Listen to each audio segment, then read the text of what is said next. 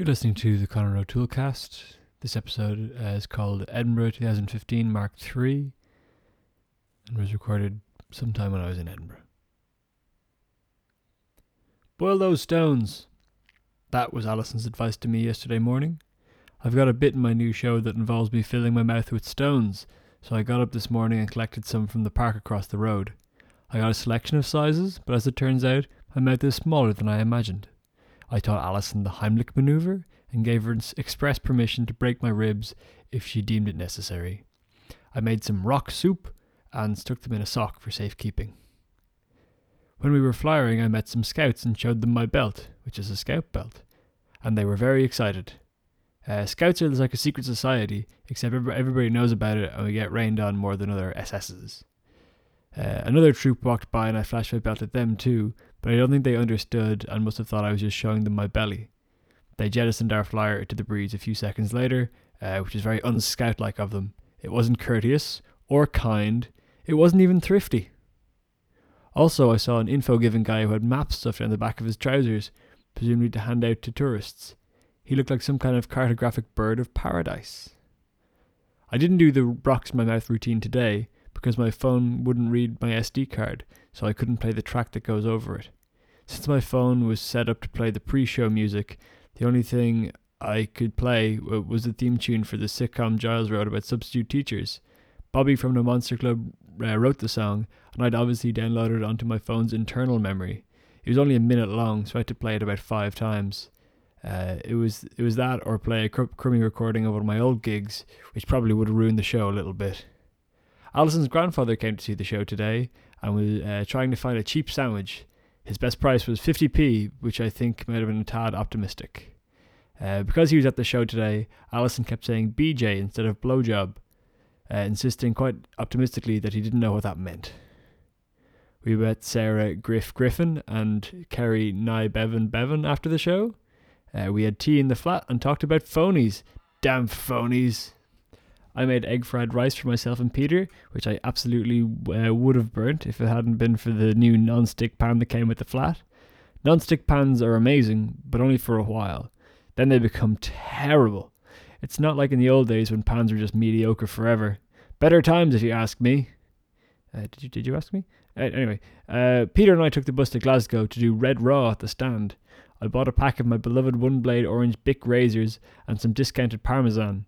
Peter met his friend Peter, no relation, and went to drop his stuff at his flat, while I set about wandering around Glasgow, in theory towards the stand. I think I might have missed a lot of the good bits. I seem to mainly be on a motorway. Glasgow seems nice though. I wandered around the university and saw a double-decker bike stand. Very cool if you like cycling and storage. I thought Glasgow was supposed to be grittier than Edinburgh, and it wasn't living up to that reputation until I found a literal grit dispenser on the side of the road. It was a big gritty box full of grit with grit written on the front of it. I take it back, Glasgow, you gritty beaut. I decided to have a go at the subway since the walk wasn't so inspiring. It was really fun. It's just one loop with trains going in either directions, inner line and outer line. Very cool. Props to the subway for having a nice typeface too. Looked like something Eric Spiekerman might have designed. Not like that Imperial Johnson in the London Underground. The trains are all hexagonal too, like giant Allen keys. 10 out of 10. I arrived at the stand and noticed the sign for the entrance to the building beside the stand uses the same typeface the stand uses. Cable. I wonder, is that where they get the inspiration for their logo type? I wandered downstairs and marvelled at the massive crowd. I popped into the Jacks and had a quick shave, because I respect my audiences, and then headed backstage. I'm glad I shaved too, because with the exception of the headline act, all of us were thin white men with dark hair and some level of facial hair. Except me, legend. There was one point during the show when one of the acts came out, and I honestly thought it was one of the guys from earlier on coming back. It was a really fun show. I had an amazing time. I'm really hoping they have me back there soon. The crowd was unbelievable. I loved it. Peter had a great set, which I taped. It's on my website. The headliner, Gabriel Ibule, was awesome. If you're going to Edinburgh, you should check him out. After the show, we hung around with my geologist buddy, Cathal Riley, and his geologist colleague, Tim. You'll have noticed I run into Irish people over here every 2 hours or so. That doesn't slow down, promise. We went for a pint, and I showed the lads the stones I collected earlier in the day. Apparently they're mainly igneous and basalt. Tim made an app for identifying rocks, which is pretty cool, although I was given the impression it's basically just a digital, what rock is this? Flowchart quiz thing, like they used to have in teen magazines, and they still have in teen magazines. I've cancelled all my teen magazine subscriptions.